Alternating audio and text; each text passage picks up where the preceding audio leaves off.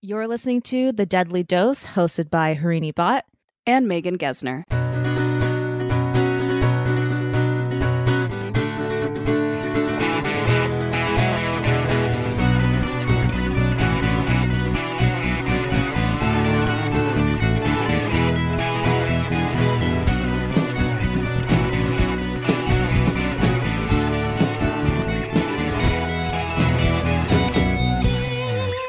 Hey, Poison Pals, welcome back. If you follow Harini's TIL Science account on TikTok or Instagram, well, do we have some good news for you? Tomorrow, January 26th at noon Pacific time, Harini is officially launching her TIL Science YouTube channel. So if you are craving longer format videos with a deeper dive into the science stories that she tells on her Instagram account or TikTok, go check out her YouTube channel. Again, it launches tomorrow. We will post the link on our description for this episode. And if you go check out her Instagram or TikTok or even our Deadly Dose Pod official Instagram account, we'll have the link in our bio there as well.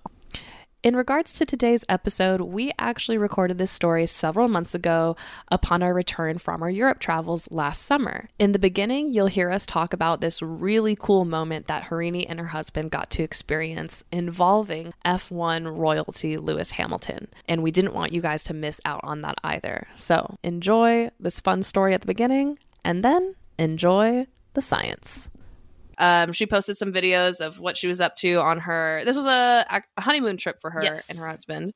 There's some cool stuff. Like you guys went and saw some F1 race. Mm-hmm. Was it Brussels? It was in Belgium. It's in a small town called Spa, like a farm town. It was gorgeous, gorgeous. Mm-hmm. Yeah. And Louis Hamilton reposted Lewis. Sorry, Lewis. See, that shows I don't know much about F1. Thank you for correcting me. Yeah. I try my best. I try to follow her TikTok videos. But Lewis Hamilton actually posted your photo on his Instagram account, which is crazy. You guys were holding a sign. Yeah. That was like, we postponed our honeymoon for this race. And that's so dope. My mouth dropped. I knew that meant so much to you. Yeah. It was crazy. That was nuts. So I was literally, if you guys want the backstory to that, I was so sad, you guys. I was so sad because Dave and I, because we had a 4-day pass, I guess you could call it, 4-day tickets to the race. It technically starts on Thursday, but the race is on Sunday. So it's like a whole basically week of festivities. Felt like a music festival. Like Armin van Buuren was there, like DJing. It was Martin Garrix was there. It was like, what is going on? It was kind of wild. Formula One money. That's money, and I think they're all Dutch too. So maybe that's why. That makes sense. Yeah, they were why also they would be there. Yeah. So it felt like a music festival more than like a racing, like a Formula One race. But I'm cool with that. Yeah. So we were there and we basically stood outside the garage and / where the drivers were coming in so we can get autographs and photographs and things like that. And I saw Lewis every single damn day and I didn't get a single thing. And there were moments where he saw me, he saw my sign and all this stuff. So he knew. Yeah. I say he knew who he was. Have kept it in his brain. Yes. He must have seen you and been like, I'm going to make sure I hold this in my brain. If I see a photo later. Absolutely. No, I genuinely think that's the case because only for 2 reasons. I was wearing an outfit that really stood out. And you wore a bucket hat. I wore it. That's his bucket hat. His the neon green bucket hat. Yeah, so he knew that. I'm a Mercedes. I'm a Lewis Hamilton fan specifically. So I had my checkered flag outfit and then I had the sign. So I'm like, there's so many different pinpoints where you'll remember me. I was like a traffic light. And so I made sure that was all part of my marketing scheme. But so he saw me twice that day. He read my sign and the driver's parade and he read it. He was like, oh my gosh. He gave me all of that good love. And so I was like, this guy knows, he remembers. And then I got photographed a lot with Dave with the sign. So it just blew up and I went from there. But I didn't know that though. I had no idea that was going to happen. I didn't get his signature. I didn't get a photo. And I was really sad about it because to be honest, of all the races on the track, he is a celebrity, full-blown star. So he's got security. If you were a huge LeBron James fan, exactly. It'd be like LeBron reposting your photo on his Instagram. It's huge. It's huge. So and it's hard to get to him. So he's got security with him. So it was a little bit of a long shot to get a autograph or a photo with him at that race. So I was on the shitter when I found out. I got back. It was the worst day ever, Megan. Like we left Belgium and then we were traveling to Amsterdam. First of all, wait, was it then? Oh, so we traveled. We're supposed to travel by train. That was my suggestion. I was like, I would really like to not take planes. I want to see Europe by train because that's very quintessential, like European travel. Ticket to ride. Ticket to ride. Europe. Yes, exactly. I know you guys love that game. I love that game. So, I've never played it. We'll have to play it at your place. Oh my God. Okay. Sounds good. Since you like going on trains anyway. Yeah, exactly. So I got my ticket to ride, but not really because all the trains to Amsterdam, which is where we're going to, were canceled because they're boycotting. They're on strike. All the train people were on strike. Only to Amsterdam, nowhere else. Everything else was fine, but it's just to Amsterdam. So we left at 10 a.m. in the morning. We did not get to our hotel until 9:30 p.m. that night. Wow. It took us that long. That's a long day of travel. It was a long day of traveling with all our suitcases because we had a lot of stuff. And we had to take 3 different connections. We missed one because everything was delayed. It was just a mess all day. Yeah. Dave and I were fighting as you do because you're just like, I'm tired. I'm hungry. Blah, blah, blah, blah, blah. You know? Travel brings out the worst in people. Oh, yeah. It's okay. It's okay. It's okay. It's our honeymoon. We get to fight like cats and dogs. So we finally get to the hotel. I'm exhausted. And I'm just like, what a day. And so I'm like, finally get to a bathroom. I'm on the bathroom. I just like take some quiet time. That's my me time. I just shut the door quietly. I'm like, no one talked to me. No one talked to me. And then I get a text from my brother in like a group chat with my sister-in-law and Dave. And he's like, hey, Harini, Lewis Hamilton just reposted you with like the cool guy, like the sunglasses emoji. Yeah. And I was like, what the fuck? And then I saw it and I was just like screaming. I was shocked. It was like the coolest moment. Unreal. Yeah. That is so honeymoon cool. mate. I know. That's so cool. Now you guys aren't fighting. You're like, you know what? The day was good. It's a good day. No, literally, like it literally made it all better because he didn't just repost it. He wrote us a message. Like he wrote us a personal message. I was blown away. Like put time. Yes. I'm like, that's better than a signature photo. Like he posted us and people are seeing us. Like it was crazy. Like Dave was all Dave because he was like, Padma Lakshmi knows who you are. Yeah, I know. Top Chef knows who you are. Other celebrities saw this. I know. So craziness. Yeah, I love that. It's serendipitous. And I want to make it, my brain was like, Lewis Hamilton is an all-seeing eye. He knew you guys were having a tough day. He's like, let me fix this. No, totally. I was like, Dave even said, he's like, I think this was like a sign. Like we had a tough day. We fought a lot, but you know, like love is love. And he says that while looking lovingly at a picture of Lewis Hamilton. No, literally, he did that. He was saying that while rewatching the story. He's like, love is love, man. I'm like, shut the fuck up. But we did go out that night. We're like, now we have to go out. We got to drink. We got to stay up all night. Love that. Got to make up the time lost in Amsterdam. Yeah. We had a great time. Absolutely. That's great. So shout out to Lewis Hamilton making our trip. Yes. Oh my God. So rad. Well, I will say one thing and then we can go into the story. For anyone who doesn't know what Formula One racing is or whatever, that's totally cool. Just speaking about people who have a big platform or famous people, celebrities, could be anybody, not just sports people. Yeah. For someone of his stature, who he's literally the top Formula One driving racer of all time currently. He's a very accomplished person. He's a sir. He's got all these titles behind him. Right. And for him to take that time to make his fans feel acknowledged, even on a race where, I don't know if you guys know this, he got out on the first lap. Like we went all the way there in person just to see him get out. It sucks. It totally sucks. I'm not going to sugarcoat it.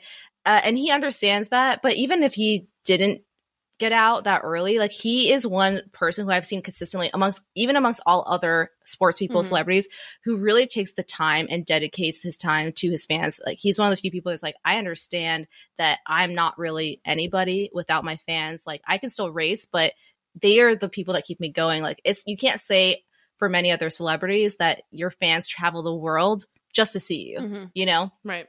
Yeah. So I think it's really amazing that he acknowledges that, and he does so much for the sport, so much for women in the sport, and being their advocates when no one else is speaking up. So shout out to you, my sir. We'll have to try to like share this, DM him our preview of this episode on Instagram, see if he'll respond. And give me and Megan tickets to the next race. Thank you. Please. Yeah, I would love to go sometime. It looks really cool. I honestly, and I've learned so much through you. I've learned so much about Formula One through you. It's really cool. Megan, you would love to go. It is like the who's who of people, like just to network there. Oh, nuts. Totally. Yeah. Anyways, enough of that bullshit. Let's go. Okay. And it's Harini's turn to tell this story. I'm excited. Okay. So this is the story of Itai disease, which is the Japanese equivalent of saying ouch, ouch. Okay. Yeah. Have you heard of this? This is in Japan. Yeah, sure. Definitely in Japan. I've heard it. I've heard the words. Okay, you have. I don't know what it entails. Okay. Yeah. I guess I thought I watched a lot of anime or Japanese shows, but I had never heard of this word. So this is all new to me. So Itai was something that Japanese mothers were screaming after World War II because they were in so much pain. But the doctors didn't know what was causing them all this pain. So this story takes place, and I want to say ahead of time, bear with me with all the Japanese words and names. I'm going to do my best. Okay. So this story takes place in the Toyama Prefecture, which runs through the Jinzu River. And if you were to look at it on a map, Toyama Prefecture is in the central part of Japan, and it faces the sea. Actually, if you search Jinzu River, it is a beautiful, beautiful place. Gorgeous. Looking at it now. Yes. Quickly researched that. Megan is so quick with those fingers. There are 5 large rivers and 22 small and medium-sized rivers that run through just this prefecture. And about 30% of the rest of the land is natural forest. So because of this abundance of natural surroundings, Toyama Prefecture is considered one of the best places to live in Japan. And I get it. If you look at those photos, it is gorgeous. The Jinzu River originates from the Northern Alps and runs through the center of the prefecture, as I said. And the central section of the river cuts through the Kamioka mines and continues on through the Toyama Plains, through 3 other dams run by the Hokuriku Electric Power Company, and then finally it pours into Toyama Bay.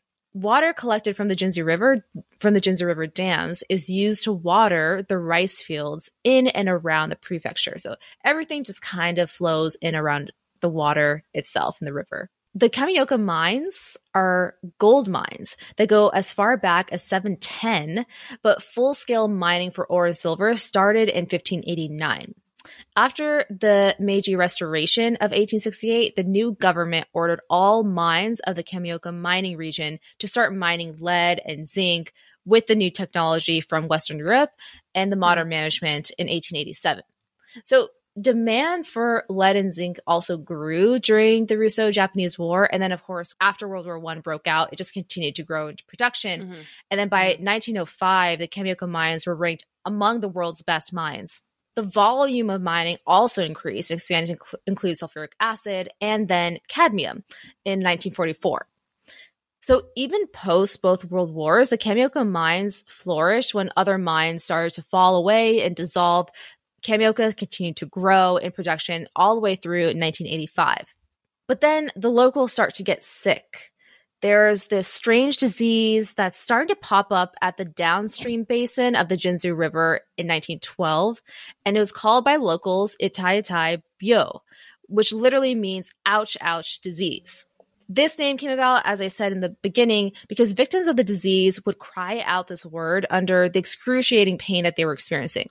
Mostly women were afflicted with this pain that was going through their entire body. And in more severe cases, people suffered broken bones when trying to move on their own.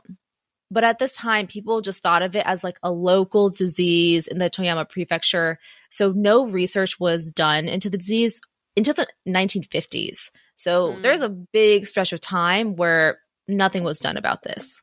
Then in 1955, Shogo Hosoya announced that the disease was caused by a microorganism and that the disease was new to Japan. And that was the first time that news of the Itai disease had spread throughout Japan. Like everyone in Japan has now known about it. It's not just contained in terms of information wise in the prefecture, Toyama Prefecture. In 1956, a theory came forward that Itai disease was a form of osteomalacia, or bone brittleness from malnutrition. But the outbreak was so concentrated in that area along the Jinzu River, so there had to be some sort of connection that they were missing, something to do with the water. So it could be a microorganism or it could not. So quickly that theory changed to announce that the disease was caused by chronic cadmium poisoning found in the water of the Jinzu River. The Ministry of Health and Welfare in 1968 officially announced that Itai disease was chronic cadmium poisoning. And it was. Cadmium poisoning causes impaired kidney function. We'll get into more of this later, but just like a quick overview. And then that kidney function, that impaired kidney function, will progress to osteomalacia, so that bone brittleness that they were experiencing. Victims suffer from calcium deficiency that you would see with either old age, malnutrition, hormone imbalance, or when you're pregnant or breastfeeding, which is why women were more affected by this. And the source of the cadmium was, of course, from the Kamioka mines. But this didn't just happen from 1912 onwards.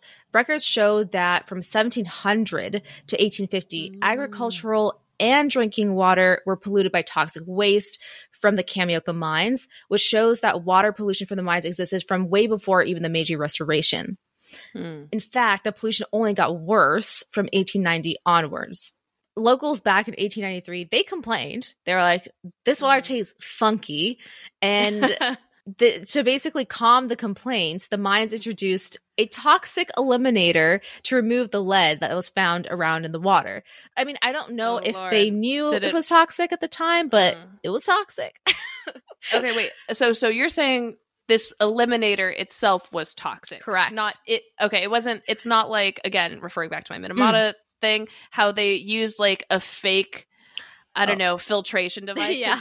It's not like it's, oh, this is an elimination device for toxins. No, it was a toxic elimination. It was hardcore toxic eliminator. Got it. It was just adding more toxins to the water. Okay, gotcha. Yes, it's just a toxic soup now at this point. So, like I said, giving the benefit of the doubt, I guess, because I guess they didn't really know that it was toxic at the time is what I'm guessing. But anyways, that was not helpful. What made it toxic? Do you know what it was? They don't say. Oh, God. But the solution was toxic. So it's not great.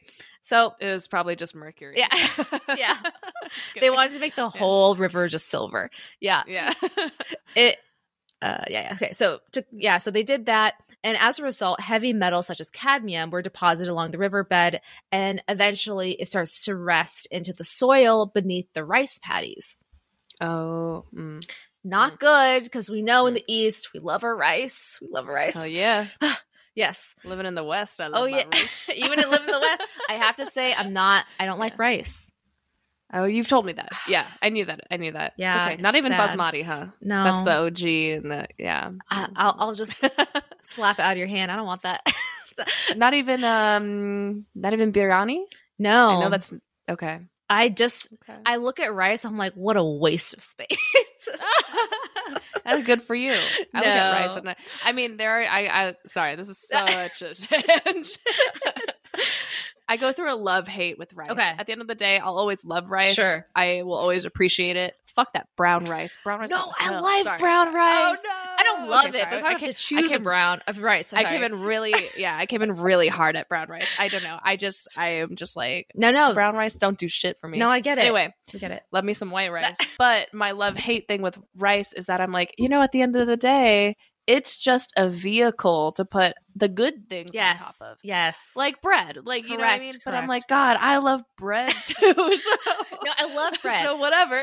Yeah. The only two rice dishes I guess I like is, I don't know if you've been here in San Francisco, but it's Farmhouse Thai. They have this coconut rice that is so good. Ugh. So good. Is it okay when you say coconut rice? Is it like a fried rice, or is it how it's steamed has coconut milk in it? It's like steamed with coconut milk. Okay. Yeah. It's very freaking good. And it's flavored well. Like, I like a flavored rice. Like I always go for like a garlic fried rice, like at a Thai restaurant. Yeah. Like I will eat that up all day. So you do like that, but not the biryani kind. No, those are the only two styles of rice that I'll eat, like fried rice or the coconut rice. So yeah, if we do I figured it would be the steamed coconut because again, Thailand and Malaysia share a border, mm-hmm. so we do that too in Malaysia. Our one of the national dishes is nasi lemak, which has it's literally breakfast. It's a breakfast food, but it's that coconut rice wrapped in banana leaves, so good, and other toppings like inside the banana leaf with it. That sounds delicious. That sounds so good. Yeah, I'll eat that all day. Is it like with fruits or like nuts or raisins and things like that, or no? Usually it is some sort of sambal, like spicy. Mm-hmm. Oh, so it's a savory. Oh yeah, their breakfast in Malaysia is like lunch here, savory all around. Yeah, always savory. So it's like sometimes there's a hard boiled egg in it, but usually it's peanuts with like fried anchovies. We love our like fried little fishies. Yeah. And then sambal. Like red chili. Right. Damn. And the shit always makes me shit in the morning. That's for sure. Who needs coffee? But you know what? Yeah, exactly. You know what the worst part is? And then you drink this Milo. You have Milo in India? I don't think so. No? What is that? There's always like a soccer player. It's a green bottle. Anyway, it's an export of Malaysia or whatever. But it's literally like it's like a Nestle powder drink. Yeah. But sometimes it comes like fully made in a carton already. Mm-hmm. So when I was a kid, I'd drink this milky ass chocolate Milo in the morning with this spicy sambal fish rice. So good. Man, I would just explode. Everything's churning at that. Oh my God, dude. Yes. But I loved it. Loved all the flavors. Dude, that's home. That's how you know you're home. That's home food. That's what every time I go home now and my mom makes me Indian food like like we call it sambar, which I think is very similar. Mm-hmm. Oh, I just explode. I'm like, oh my God. And my mom's like, I didn't do anything. Like this is just normal food. I'm like, no. Like when I haven't had that in a while, my body's not used to it, but I welcome it. It's a good cleanse. Right, exactly. You're like, I know it tastes so good going in. Yeah. It hurts like a bitch. Oh yeah. Like, the hot shits. Every time. Anyway, let's get back to the cadmium rice. Yeah. The rice that's getting tainted by like minerals and freaking poisons and heavy metals. Yes. Yeah. So as I said, the cadmium is contaminated in the soil and in the rice paddy fields. And then people would eat the rice and drink the water. So it's just like this double whammy, unfortunately. And we all know in Japan, rice is a staple dish, just like so many East Asian countries. Mm-hmm. The cadmium was absorbed by the rice 3 times more than the zinc, lead, or copper. And the soil contained 4.85 parts per million of cadmium compared to 0.34 parts per million of just normal soil. So that's nearly 14 times as much. Cadmium affects your bones, and that's why the disease is more severe in women than men. The victims had severe bone pain. I mean, I don't want to gloss over that. Can you imagine having pain in your bones? Like, what is that? Yeah. I can't even imagine what that feels like or what that would start to feel like. And I'm thinking of the phrase like feeling chilled to your bones and feeling the cold in your bones. I mean, I can't, it's like one of the most indescribable types of pain that there is. So totally. Yeah. Even if someone has like minor arthritis, I feel for them. I've never experienced arthritis, but for some reason, I know that shit hurts. Yeah. Like I just know that hurts. Yep. And I think my mom, I guess, kind of has some carpal tunnel issues or whatever. Yeah. Or she's always had like issues with her hands because she's always lifting heavy shit when she just shouldn't be. Mother. Yeah. That said, it's one of those pains. She always explained it the best way. It's one of those pains where you are feeling it so much all the time, but no one can see it because it's not external, right? That's such a good point. And that's what people were saying about the disease is that was partly why it was so hard to pinpoint because no one could see it. These people were literally having their bones break beneath in their bodies and we're like, okay, I mean, obviously you can see a bone breaking, but they didn't understand why. Sure. And they couldn't understand why they were in pain. If their bones weren't breaking, they weren't there at that point yet. They're still so much in pain internally. Like, I don't know how to help you because I don't understand what's causing this. Right. So they're having pain in their back, their shoulders, their knee joints, very similar to rheumatism or arthritis. neuralgia or neuritis. The slightest stress can cause painful bone fracture. So simple tasks like holding a jug of water or even getting up from your bed to go to the bathroom was dangerous. So most people who were afflicted just had to stay in bed. Itai killed about 50% of its 200 victims among the 24,000 Japanese who lived along the river. That may not sound like much, but to be honest, when I was reading the story, I was like, I did not expect to hear that people died from this. I expected people to be very sick because I'm thinking like chronic poisoning. I'm like, you're probably just very, very ill, but people died. So apparently a while back in the US, so we had cadmium plated containers for food and juices, etc. Until people started to get violently sick from drinking from cadmium plated lemonade containers, etc. And so then they banned all of that, of course. They banned cadmium use in any food industry because cadmium is supposed to be the most deadly heavy metal in the food industry. It is cadmium poisoning happens through food. Like if you're going to get sick with it, it's probably because you ingested something. And that's why it's so dangerous to humans, especially. So we have to be very cautious about what we're doing in our practices, our best practices in the food industry, the drinking industry, etc. So, and the reason for that is because cadmium is so soluble and it's hard to taste and detect. So that's why it got absorbed by those unpolished rice grains so quickly and was concentrated in there. So it is quite easy to consume food or drink for a while and not notice anything as well. And it just keeps happening. You keep eating it, you keep drinking it, and you're just getting the slow, chronic cadmium poisoning. How did it impact pregnant women? Anything about that? Anything in terms of like breast milk transfer too? I'm sure there's got to be. Yeah, definitely. Yeah. There's definitely going to be breast milk transfer. As far as the women afflicted, they did say the majority of the women who died or were afflicted heavily were older women. So like in their 50s or 60s. Why is that? Because they already were on their way to having poor bone health. That's just something that happens with age with women. Yeah. So they were more susceptible to cadmium issues. And as far as it being passed down, that's, to my knowledge, that isn't the case because it is a more slow, chronic situation. I will double check that, but my educated guess is that it did not pass down. But for breast milk, definitely it would get to the baby. But again, considering the situation, it's not like lead poisoning where it can cause like brain abnormalities and issues with growth, even development. This is more with your, I guess it could cause issues with your bones because it's your bone development. But there wasn't anything that I could see from the sources. Gotcha. From the majority of the sources, it seems like it happened mostly in older people / women in general. Gotcha. Yeah. Okay. Yeah. So obviously there were repercussions. They issued a lot of safety regulations, industry standards, all of the rest. There were trials that went on. I didn't go into all of that, but there were trials that happened, of course, to compensate these people, not just the people who were victims, but also the families of the victims who died as well. From what I could read, the settlement or whatever the outcome was not something that people were satisfied with. So it seems to be something that they're still fighting for, or at least raising awareness about. But at this point in time, it is a non-issue. Gotcha. Yes. But it was just a really interesting, I mean, the title itself, the disease name itself caught my eye. And I was like, this is very interesting. It's the environmental disaster that happened in Japan. But I thought it was just like a good little story. So I wanted to bring it to the pod.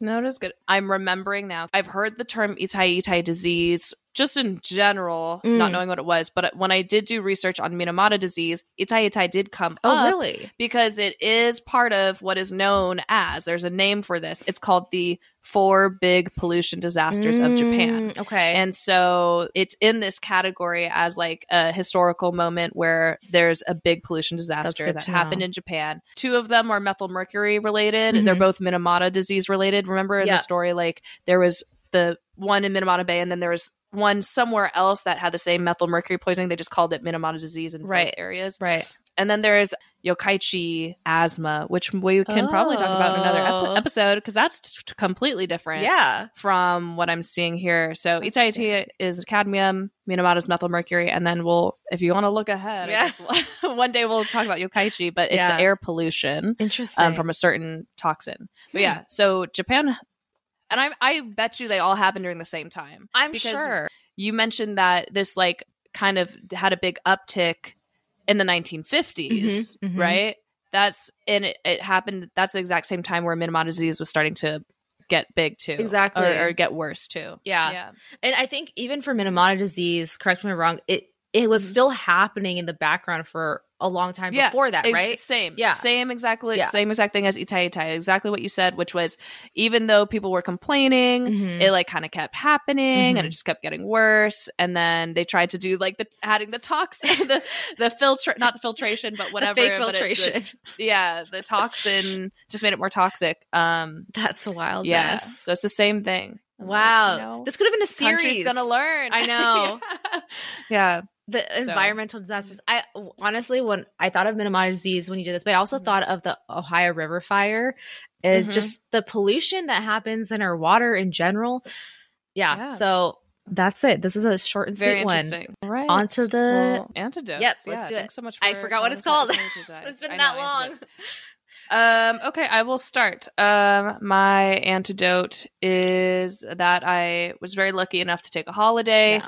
For a week. I went to it was a total of 3 days in London and a total of 3 days in Portugal, but the London days were spread out.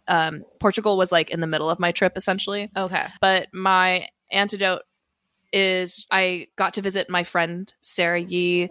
She and I grew up together. We were high school fencing friends, and we've just stayed in touch throughout all of college, throughout her moving to the UK, all of that. So cool. So I think that was truly the highlight. Like when I booked tickets for this trip, I was like, I know this will be my first time in Europe, but at the end of the day, my priority was her. And I was like, because I haven't seen her in so long. So it was just really nice to reunite with a friend. And I'm lucky that I even got to do that. Yeah. And in my opinion, I thought we were good travel buddies. Yeah. And that's such a cool thing when you haven't seen someone in a long time. You know, you could be a little anxious of like, we're technically doing a mini trip together. Totally. Who knows? Like it would be a shame if there's like tension or a fight, but I think it went so well. So personally. Happy. And I had such a good time hanging out with her and catching up with her. So cool. It was nice. That nice. Sounds so fun. So fun. Yeah. My antidote, of course, is going to be my vacation or honeymoon to Europe. It was just, there's too much to count of like fun stuff that we did.